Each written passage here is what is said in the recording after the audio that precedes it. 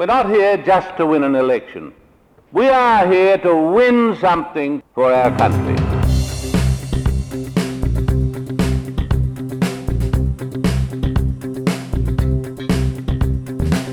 Welcome to the Water Cooler Conversation from the Menzies Research Centre. I'm Nick Cater. My guest today is James Paterson, who for the last 78 months has represented the state of Victoria in the Australian Senate. Senator Paterson joins me today from Melbourne, and it's a great pleasure, James, to welcome you back to the Water Cooler Conversation. It's great to be with you, Nick, and I thought you were going to say we've been in lockdown for 78 months, because it certainly feels like that in Victoria. Longer than that, isn't it? But surely it can't be, because we weren't in lockdown when you gave your maiden speech, which I'll come to in a minute. I want to talk to you really largely about two inextricably linked topics today, COVID-19 and China. But first, let me take you back to that maiden speech I just mentioned, that I was very privileged to be present for, sitting in the gallery there in the Senate on March 16, 2016. You said, I'll just quote a bit back to you, you said, "I've come to this place to fight for the things Liberals have long fought for: freedom of speech, personal responsibility, federalism, and free markets." Let's just take stock of those four things 20 months into this pandemic. Freedom of speech, well, you know, if you don't give the official line in your Facebook post, you're liable to be shut down from the rest of the world. And the official line, incidentally, could be, one moment the virus did not come from a lab in China, and if you say so, your account gets cut down. A year later, it's changed. Personal responsibility. Now, I think that there's been a huge shift in personal responsibility towards managing one's health and a number of other things in this. We might get onto some of those things later. Federalism, let's not even go there. And free markets. Well, the biggest government intervention, I mean, in terms of dollars, the biggest government intervention ever, but certainly in its significance, the biggest since World War II. Those things you set out to fight for, James, we're going to continue fighting for them, I guess. But where do we go from here? Nick, there's no question that the pandemic has set back the cause of freedom almost immeasurably, certainly significantly. It's had a profoundly negative effect on our personal liberties, on our ability to go about our daily lives, and restricted them in a way that we never would have thought would have even been possible. As you say, on the fiscal front, it's been a big backward step, but free speech and a whole lot of other things have been restricted too. The best analogy that I can think of from history is the kind of temporary restrictions and temporary measures that are put in place during world wars.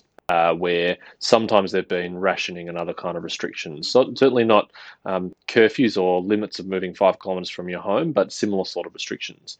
And the key thing about, and certainly the massive expansion of government during war, certainly as a proportion of the GDP, it significantly expanded. The key thing about the war experience, though, is that each of those times when it happened, that it was temporary, that it didn't become permanent. And I think we face the same challenge this time. Yes, some very difficult choices have been made in order to save lives, and I think the objective evidence indicated that the Australian government's actions, for example, closing the international borders to China and then the rest of the world early on the pandemic, bought us time for the vaccines to arrive and saved probably tens of thousands of lives. But they cannot remain in place a day longer than they are necessary. And that's the real danger and challenge we face now, is that there are some advocates out there who have come quite accustomed and quite fond of these restrictions and think that they could be used to combat other things. And we have to fight a rigorous rearguard action to return life to, as much as possible, resembling that normal life we had before the pandemic. Well, let me tell you where I'm at now, James, and perhaps you can lift my spirits. I hope you can. So, yeah, I mean, I understand that you have to have curtailments of freedom, sometimes quite substantial curtailments of freedoms in times of emergency, and clearly we've been through such a time. Quite how big an emergency is another question, whether it warrants, the length of emergency powers have been in place. That's another question which we might or might not get to. But we have been in a state of emergency, and we expect those freedoms to be returned. But last week was a game changer for me. Last week we saw demonstrations, large demonstrations. People took to the streets of Melbourne to do what one can normally do perfectly legally, and that is to state a view in a peaceful demonstration, insofar those demonstrations started out or people went on those demonstrations with peaceful intent, that would not be against the law. Now it is illegal because a law has been passed in Parliament? No, because an edict has been signed by a non-elected official, the Chief Health Officer. And in response to that, the police attempt to put that edict into force to get people off the streets. And how do they do it? They use the most serious non-lethal force ever used in Australia on the streets, the firing of plastic bullets, plastic projectiles, rounds of 200 of them at a time. They don't have to stop to reload, and they use them ferociously, as you know. Now, if we're at that stage at the end or towards the end of this pandemic, I hope, where are we? Where are we, James? I mean, we're supposed to be winding these back eventually. Shouldn't we now, at the end of the pandemic, be seeing less imposition on our freedoms, not more? Nick, I think you make a really important point about the putting that discretionary power in the hands of non-elected officials, bureaucrats, in this case, chief health officers. For a long time, even before I was in the Parliament and in my early years in the Parliament, I was concerned about this practice of handing significant state power to unelected people. There has been a tendency of legislatures, whether it's to the Australian Taxation Office or the Australian Securities and Investments Commission or the Reserve Bank or the Fair Work Commission or all these other quasi-judicial, semi-permanent bodies. An enormous amount of what was previously legislative discretionary power has been vested in these discretionary organisations. And I think that is very troubling because there are real rule of law consequences for that. Those people are not up for election. They do not have any democratic mandate to enforce legislation. They don't have any, they're not exposed to the people. They don't have to justify themselves. They can't be tossed out if we don't like the decisions that they make. Only politicians can. And I am concerned that in the public health space, that this has been turbocharged to the greatest degree.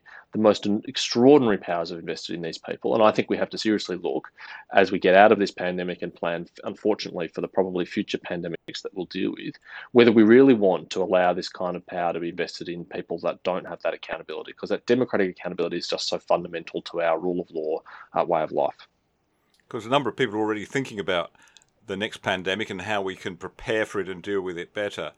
We've been thinking a bit about that at the Menzies Research Centre, and I expect we'll be part of that conversation as it moves forward. It seems to me, though, we've got to fundamentally think who we put in charge.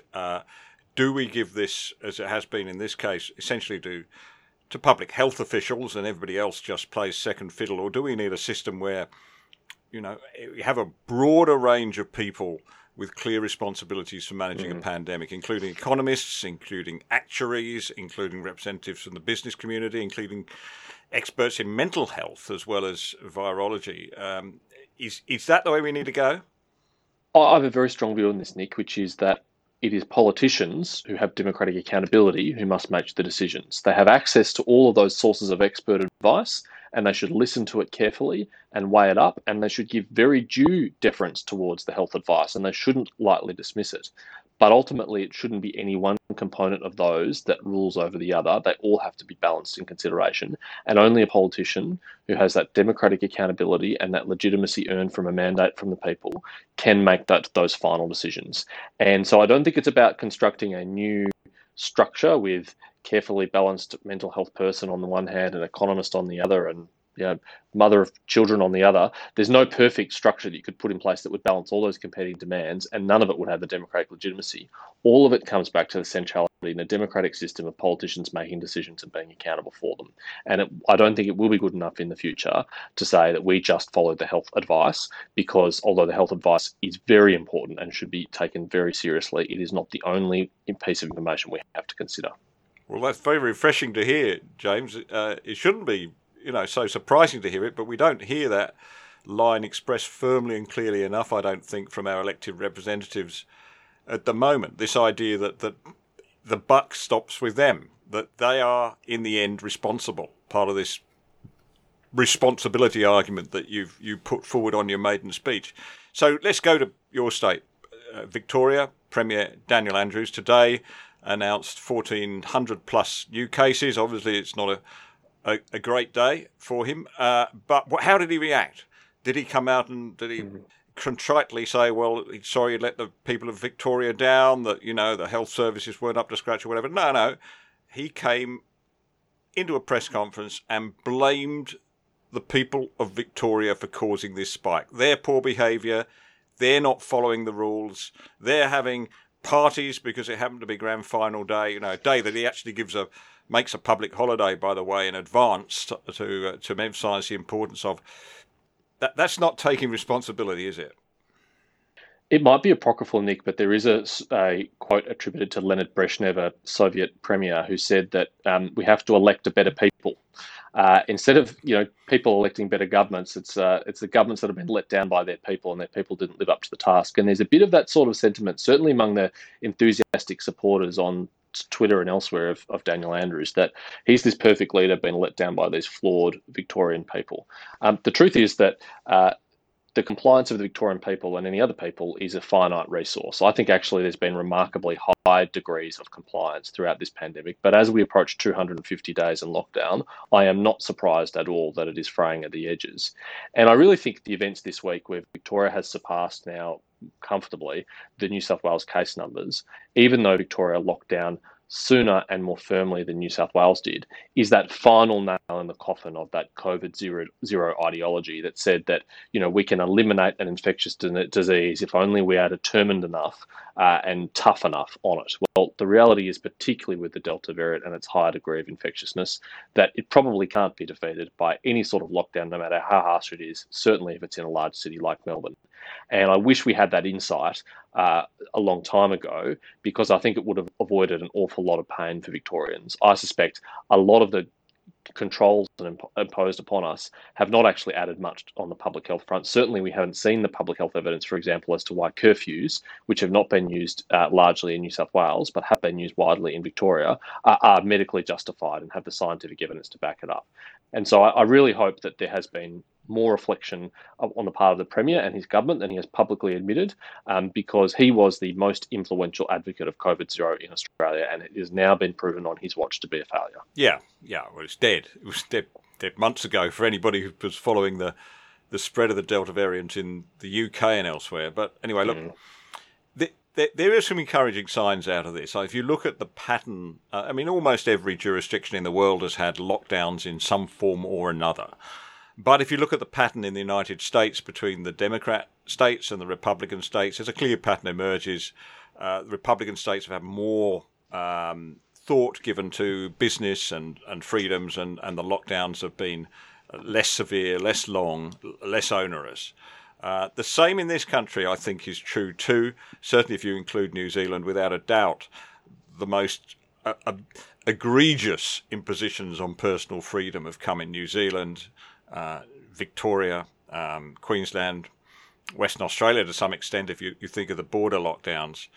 So clearly Liberal governments are to some extent acting like Liberal governments. But given that, one of the basic things about a Liberal approach is we don't generally agree with a top-down command approach to any problem. We like a bottom-up solution. How could we have done this even more liberally, in an even more liberal fashion? Nick, I think it's not too late for Australia to still have the best of both worlds, to have avoided the mass casualties that we have seen in overseas jurisdictions, and to return freedoms to our citizens very quickly. But we do need to get onto that latter part of it, of returning those freedoms very swiftly, because certainly if you look at the evidence of the deaths on a per capita basis, in the United States and the United Kingdom, about 2,000 people have died for every million people. In Australia, it's 48 people for every million people. That is unquestionably an impressive result. And I think it was those tough early decisions like closing the international borders that bought us the time until vaccines were developed and now have been able to be rolled out and administered. But if we continue to cling on to those restrictions now that we do have very widespread vaccination, now that the vulnerable populations are already largely vaccinated and almost everyone else has nearly had the opportunity to be both their initial jab and their second one, the ongoing justification for these lockdowns and other restrictions become really, really hard to justify. I've been thinking for some time, for example, that hotel quarantine really is looking like an unnecessary ongoing impost, given the massive cost it has, both social cost and economic cost, and the fact that we're now having many hundreds of cases a day in New South Wales and Victoria each, over 1,000 in Victoria today, and only 1 or 2 in hotel quarantine. So if we didn't have the hotel quarantine system, instead of there being 1,400 cases today in Victoria, there might have been 1,401 or 1,402. For the massive cost imposed by hotel quarantine, I don't think it's justified. And so we need to rapidly move to, I hope, initially first home quarantine on a shortened basis, and then ultimately no quarantine at all if you can have a negative test or prove that you're fully vaccinated or other measures of assurance. So we can have that freedom of international travel return to us as soon as possible. But of course, most of the restrictions that have been imposed in the pandemic, most of the harshest ones have been imposed by state governments, and it's really the burden falls heaviest on them for them to act. Yeah, well, it's only fair having sort of run the ruler over your profession, politics, we should run the ruler over my former profession of journalism, and I think the same picture, right? There have been some dismal failures of duty in journalism, but there have been some shining examples of journalists doing what they're supposed to do, and let's single out one, Shari Markson, who's just published a book, What Really Happened in Wuhan. She's doggedly stuck at this story even when she was being labelled a conspiracy theorist 7 times in one programme on the ABC's Media Watch, and it now looks as if she's onto something. The explanation which she posits, that the coronavirus didn't jump straight from bats to humans, but had an intermediate step where it was engineered, it was put through this gain of function research to make it even more potent in the Wuhan Institute of Virology, now seems to look like, to me, the most likely explanation. Now, let's go to you, James, because you, in addition to just being a very smart person who looks at the world in a curious way, you're also chair of the Parliamentary Joint Committee on Intelligence and Security. And I'm not asking you to give secrets away, but you may be privy to some extra information I'm not. How does this look to you? I mean, on the balance of probabilities, where does this lie now from, say, 0 to 100? And what are the implications of whatever conclusion you've come to? Nick, I've been thinking the remarkable thing is that every major newspaper in the world doesn't have someone like Shari on this story investigating this question, because it still is an unresolved question. We still do not know how and when and exactly where the COVID virus originated. There's a very good reason to suspect that it's from Wuhan, and there's very good reason to suspect it spread from there. But beyond that, there's actually not a great deal that we can say. And it is a complex scientific question, and it's made more complex by the fact that it originated in the territory controlled by an authoritarian government, which has interests in covering it up. But reasonable questions about when and how it arrived is the least that we could expect. There are more than 4 million people so far that have died in official records from COVID, but experts think it could be 3 times higher than that. Up to 12 million people have died. It surprises me that people aren't more curious about the origins. Turning to the actual question itself, the honest truth is we don't know. All we know for sure is that the very early exposure of the virus was not well handled by the Chinese Communist Party, that people who blew the whistle and drew attention to its spread and its existence were persecuted and penalised and punished. And one of them, Dr. Li Wenyang, one of the doctors who drew attention to it, who very sadly died, was very harshly punished. And it doesn't instill me or the rest of the world with confidence that the Chinese Communist Party isn't willing to be open and transparent about that. It is possible that it is of natural origin, and that the only thing that the Chinese Communist Party is trying to cover up from the world is their role in mismanaging it at that early stage. But it's also possible that it did come about as a result of an accident at the Wuhan Institute of Virology or another similar institute, and that what the Chinese Communist Party wants to obscure from the world is their role, in fact, in accidentally creating this virus in the first place and unleashing it on the world.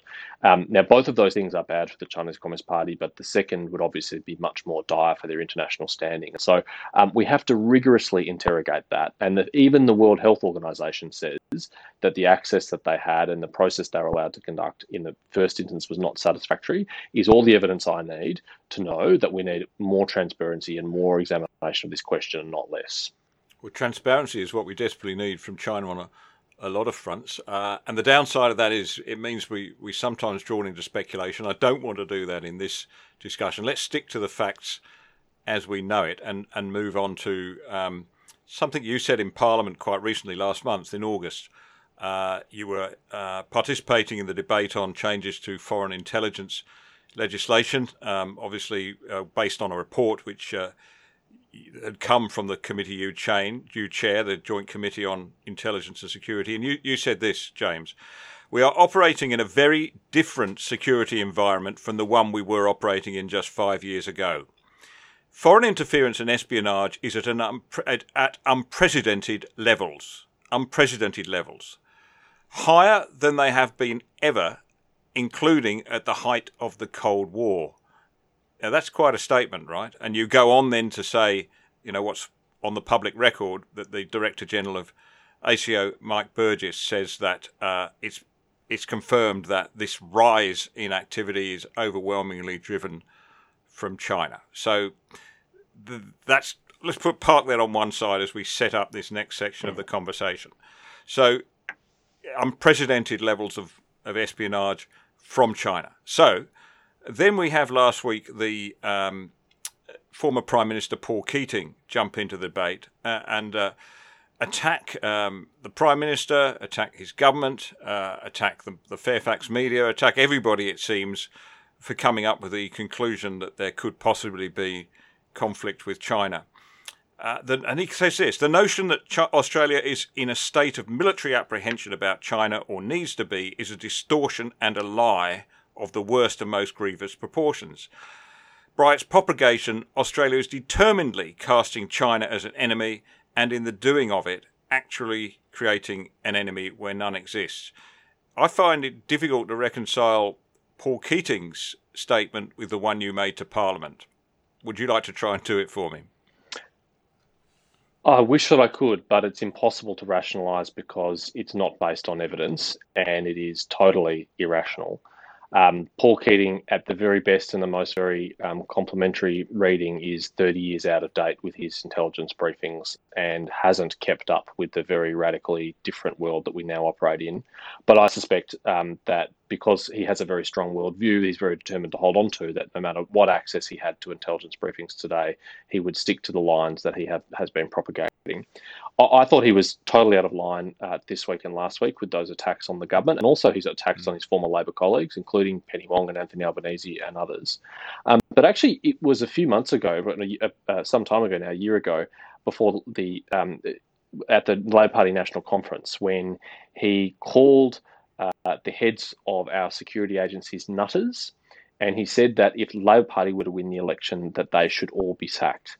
Now, that was a disgraceful slur on very professional public servants who are working in the national interest. I work very regularly with Mike Burgess at ASIO, with Rachel Noble at the Australian Signals Directorate, with Paul Simon at ASIS, and many other people in the intelligence community.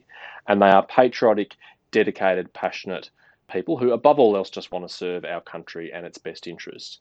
And to imply that we are like some kind of South American dictatorship where a new government would come to office and get rid of all the security services and put in their own mates was a grossly irresponsible thing to do.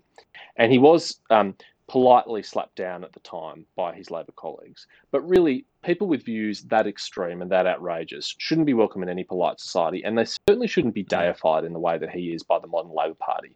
Even this week, Anthony Albanese is writing articles where he tips the hat to Paul Keating and says how wonderful he is, and other Labor MPs have done the same. He doesn't deserve that level of stature and respect that he has today. It doesn't mean he didn't achieve good things as a Prime Minister. It doesn't mean he wasn't a significant figure in our history. But he's a sad, diminished figure from what he was, and I think we should treat him accordingly. At the Menzies Research Centre, we're passionate believers in the power of ideas to change conversations and shape the future.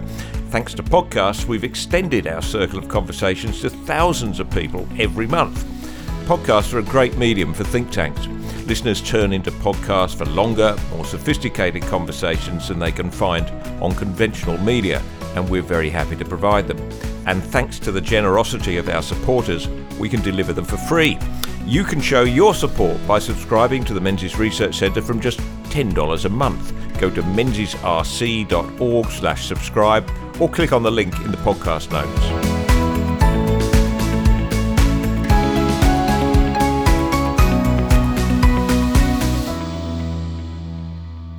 Let's put him in a kindly light. I mean, in his defence, things have moved on since 1993. Sorry, when he stopped, when he involuntarily 1996, I should say. Sorry, when he involuntarily stepped down as Prime Minister. I mean, the internet had hardly started then, and some of the things you were fixing in this legislation last week, last month, the foreign intelligence legislation reflected this, right? I mean, back in his day, you could track the source of an incoming phone call because it had it came from an Australian number or it had an international code in front of it.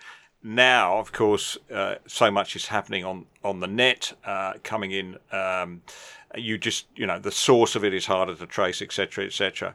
And also, we now have this whole new area, which would have been science fiction when Paul Keating was in office, called cyber warfare. The ability of foreign governments, foreign businesses, foreign criminals, anybody you like, to get in and attack us from within the computer networks.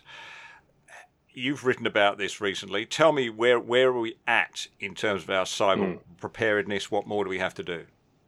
You're right, Nick, that the world has changed dramatically, not just in 30 years, but in 5 years on this front. And the exponential trends that our intelligence agencies are seeing in cyber warfare is beyond even what our worst fears would have been 5 years ago, let alone 30 years ago. This really is an incredibly comprehensive challenge, and there is really no area of public or commercial life that is untouched by this.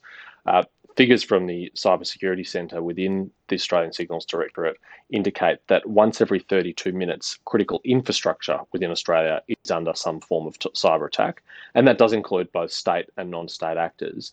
And it ranges from a foreign hostile state that might be trying to pre-position on a critical infrastructure network so that they could potentially disrupt it in a way that would destabilise Australia and prevent us from projecting our power into the region or responding to an event or supporting our friends and allies, to criminal gangs who are trying to place ransomware technology on there for profit. And it is really very troubling, and we're going to need to do a lot to address it. There's things that government needs to do, but there's things that industry needs to do as well. Government has asked, and I believe will be granted by the Parliament, emergency powers to step in the event that an entity is unwilling or unable to deal with a serious cyber attack. And I think industry should be obliged to mandatory report that to government so that we have full visibility.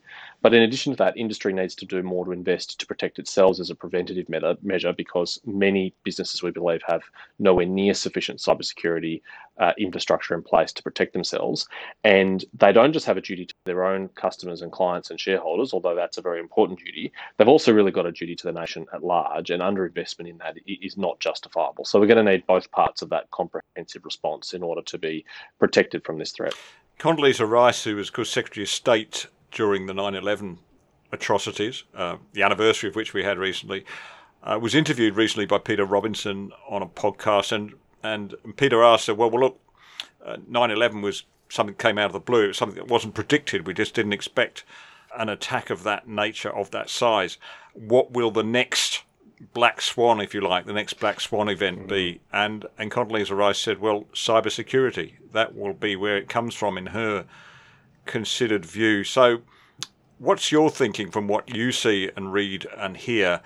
Is it likely that we're going to wake up one day to find a 9/11 size attack on the internet or something of similar dimensions? Do we at least have to brace or prepare ourselves for that kind of possibility? Unfortunately, Nick, I think Condoleezza Rice is right. And even with the best resources and the smartest people and the best preparation, there's no guarantee that we can prevent that from happening. We can mitigate it, we can reduce the risk, we can limit the harm, but we probably can't eliminate that threat completely. And so a couple of things spring from that. One is we need to do that preparedness and that defensive work and make sure we are as hardened as possible against that external threat. But the second thing we need to do is to make sure our society and our economy is resilient as possible to withstand that when it comes. One of the things I worry about in an interconnected society and how dependent we now are on things like telecommunications is that you could do enormous harm to Australia just by taking out our payment systems network, because so many people are now reliant on making electronic payments for even the most basic transactions. And so few little people hold cash and operate in cash transactions. In fact, it's basically banned in COVID anyway. And so how would we respond as a society to that if it happened? Are we prepared for that? Even just mentally prepared for that? And will we have the resilience to get through that? Because if we are inwardly focused on dealing with a problem like that, and there is a regional crisis, and it could be a military one, but it could also be an environmental one or a humanitarian one, we're going to be much less able to respond to that and to protect our interests in relation to that if we're kind of internally focused. So there's an awful lot of work that needs to happen at all levels of society. It's an individual personal responsibility, it's a corporate responsibility, and it's a government responsibility. Let's go to another aspect of Paul Keating's criticisms, and that was specifically that we're somehow going backwards by forming a new alliance, a new closer alliance with United States and Britain, AUKUS as we now call it, and that our future was with Asia and we shouldn't be looking back. How do you feel about that? I find it really difficult, genuinely, to understand Paul Keating's critique here. He is saying that we're going to become more dependent on the United States and the United Kingdom and our allies, and we're going to be less sovereign and able to defend ourselves.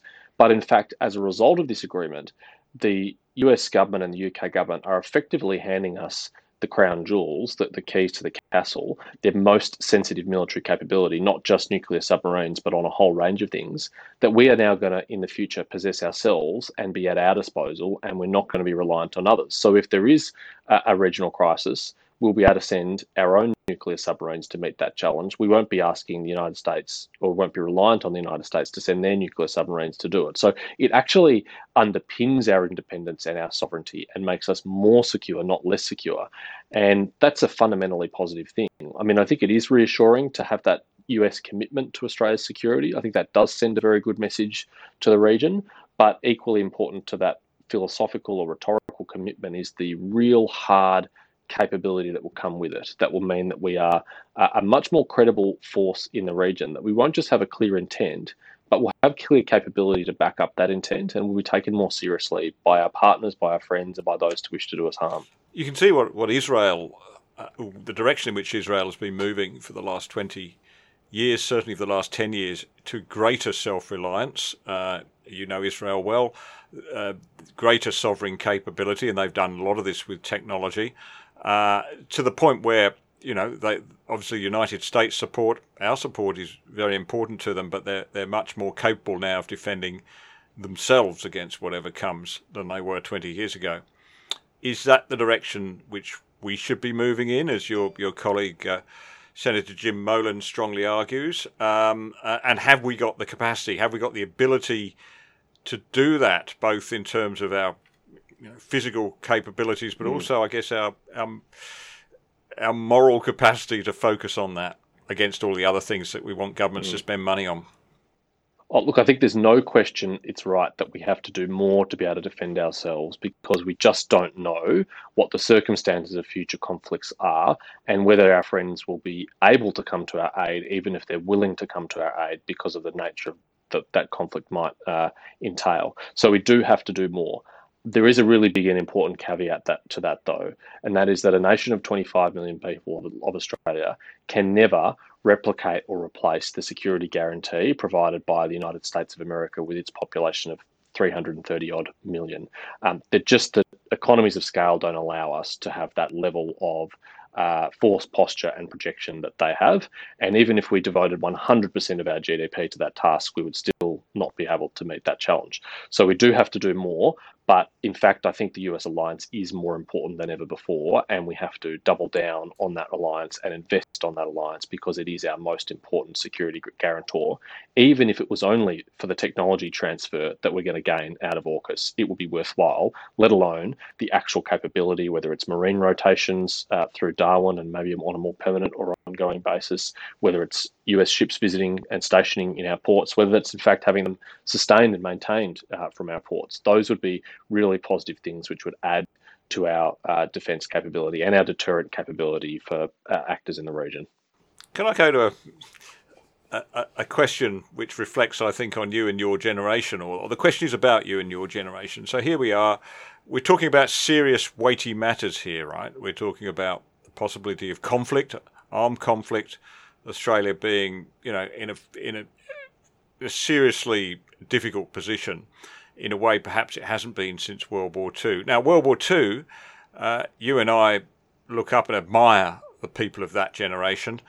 I was one generation removed to them, my children 2 and my granddaughter 3. So we've been fortunate enough to live through this marvellous period of prosperity and largely peace, I have to say. There have been wars, but nothing on that scale, certainly nothing that ever threatened us domestically here in Australia, if you put terrorism in one basket. So here's the question, and a lot of people are asking this, I'm not the only one. Do you think that people of your generation will have the moral courage and the moral fibre? Will they be able to show that in the same way that the wartime generation did? I think that's one of those unanswerable questions, Nick, until the events present themselves. We wouldn't have known that the greatest generation was the greatest generation until it faced and overcame the challenges that it did. And we don't know what my generation or future generations will be capable of either, except that I am encouraged by the trends in public opinion and the very strong support for liberal democracy and our values in the region. I mean, there's been a real waking up over the last 5 years, and it's really evident in the polling from organisations like the Lowy Institute, where we're having now a very much more realistic and honest conversation about the challenges we face. We understand much better countries like China and their intentions. We don't have that, woolly-eyed optimism of 2015 and earlier, where there was just frankly a mass naivety about that. We're having a much more realistic conversation, and we are more understanding of the seriousness of the times we're in. And I think ultimately, we will rise to that challenge, because for all the criticisms of my generation and those younger, I don't think that if faced with the choice of losing what they have for a system of government which would be much, much more hostile to live under, that they would willingly succumb to that. To stay on that point and look to what the next generation of political leaders will look like. You're a part of quite a change, a revolution, if you like, in the Senate, certainly on the Liberal side, in that there's been an influx of younger, very smart people on the Liberal national side, but largely on the Liberal side in the Senate. We're talking about Amanda Stoker, we're talking about Senator James Hume, I'm not going to single them out because there's too many, and it would be unfair on the people I failed to mention. I find this enormously encouraging. You work with these people every day. Am I overstating it? Do we have a fantastic next generation in the Senate and also in the House? I don't think you are overstating it, Nick. I'm encouraged like you are. I have an incredible group of colleagues, particularly those that have been elected in the last few years, who come from a very diverse range of backgrounds, but are united by a very strong sense of purpose, who are very sincerely committed to their values and their beliefs and are determined to fight for it. And I think that's a really positive thing. I think there hopefully is, among our generation, less of the kind of careerism that has defined some previous generations of parliamentarians, a much more focused generation, because I think we realise the sacrifices of public life and politics are pretty significant, not just personally, but particularly for our families. And it's not worth it unless you're here for a purpose, unless you're here to do something. And the moment that you're just here to make up numbers and go along with the flow, then that's the moment you should leave and get out and hand it over to someone else, because there's so many other ways in which you can have a satisfying life other than just flying to Canberra to vote as you're told. So it is a really driven generation of people, and I hope that we maintain that drive and that ambition for our country as we continue through our careers. And I've never heard you, James, complain about your job, so I'm not going to invite you to. But I will say this: it does seem to me that in the 24-hour digitally driven, social media dominated world in which we are, I think there are pressures on politicians. There are pressures on everybody in public life, but politicians notably that weren't there. Let's go back to Paul Keating's day, and you can see they take their toll on some good people. Nicole Flint's leaving after just 2 terms. She's not the only one. You had a Premier like Mike Baird in New South Wales, who seemed to be, was a terrific Premier, but he was sort of there and gone in a flash, and it was because of, pressures on his family life and all sorts of things. How can we, is this what we're going to see now? We're going to see a revolving door of people more and more, or do you think we can find ways in which we can overcome or stand up to the increased stresses of social media and everything else, and have people who build a career? Well, one of the things I've observed, Nick, is that I think political careers are becoming shorter. Look at someone like Matthias Cormann. He was actually only in the Senate for a little bit more than a decade. He achieved an enormous amount in that time. He was a phenomenally successful, influential politician. He's gone on to do other important work at the OECD. But in generations gone by, someone like Matthias Cormann would be expected to be in the Senate for 20 or 30 years, not just 12 or 13 years. I think that is a change. It's coming about because you're right that the pressures are greater, and the toll that takes on parliamentarians and their families in particular is greater, and people are only willing to subject themselves to that for so long before they want to go and do other things and not have that pressure. I think that will be a trend that continues, and I don't think that's necessarily a bad thing. I think there is something not quite right about certainly the vast bulk of MPs being there for a really long time. It's good to have some experienced people, but you wouldn't want a system where all your parliamentarians did 30-year services in the parliament. That wouldn't be healthy or balanced. But we do have to be very careful that if there is going to be that high rate of turnover, that you don't lose too much institutional knowledge and perspective that can be incredibly valuable and can be passed down between generations of parliamentarians. I think we would lose something if everybody had quite quick, sharp, short careers, went in, went out, because you do gain perspective over time. It does take time to understand how the system works, how to influence it for positive outcomes. And if everybody's on their training wheels and then leaves 5 minutes afterwards, well, then I think you're going to have a less effective parliament. Well, I'd emphasise that point. I mean, Robert Menzies, right, our great mentor. He'd had a parliamentary career. If you had Victorian State Parliament and Federal Parliament, as long as Matthias Cormann's. He gets to the end of his first Prime Ministership. He then sits around in the background, forms a whole new party, and then comes and is Prime Minister for another 17 years. That's incredible time. Yeah. So, but, people like you study the career and life of Robert Menzies would know he was only able to build that second Prime Ministership on the experience that he'd had in the first. So, this is actually a serious problem, isn't it? It's probably a more serious problem than you were willing to admit. One of the things I've learned since I got to Parliament, Nick, is that no matter how experienced you are outside of politics and outside of Parliament in your pre-politics life and your professional life, and no matter what age you are when you get elected, there is quite a steep learning curve just to work out how politics works. And it doesn't actually matter whether you've come from something closely adjacent to politics or something completely different. So if you enter at age 50 having had a wonderful business career and made a lot of money and think you can be Prime Minister after a term or two, I think Parliament shows, and politics in recent history has shown that is not a good idea. That does not work well. There is something unique about this life, and it does take some time to get your head around it. That's right. But things move on, things change, and we have to adapt with the times. James, thank you for standing up for those values so well. I don't think it's any fault of yours that we're now in retreat on many of those issues around freedom. Something intervened in the meanwhile, but it's a great reassurance to a lot of us to know there are people like you still committed to winning back those freedoms that are so important to us. So thank you for what you're doing. Thank you, Nick, and thank you for the work that the Menzies Research Centre does, which I can't tell you enough gives steel to our spines and ammunition for our arrows for our quiver. It really is very important to what we do. Thank you.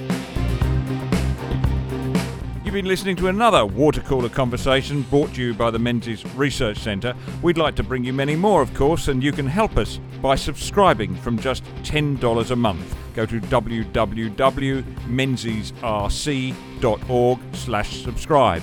I'm Nick Cater, and thank you for listening.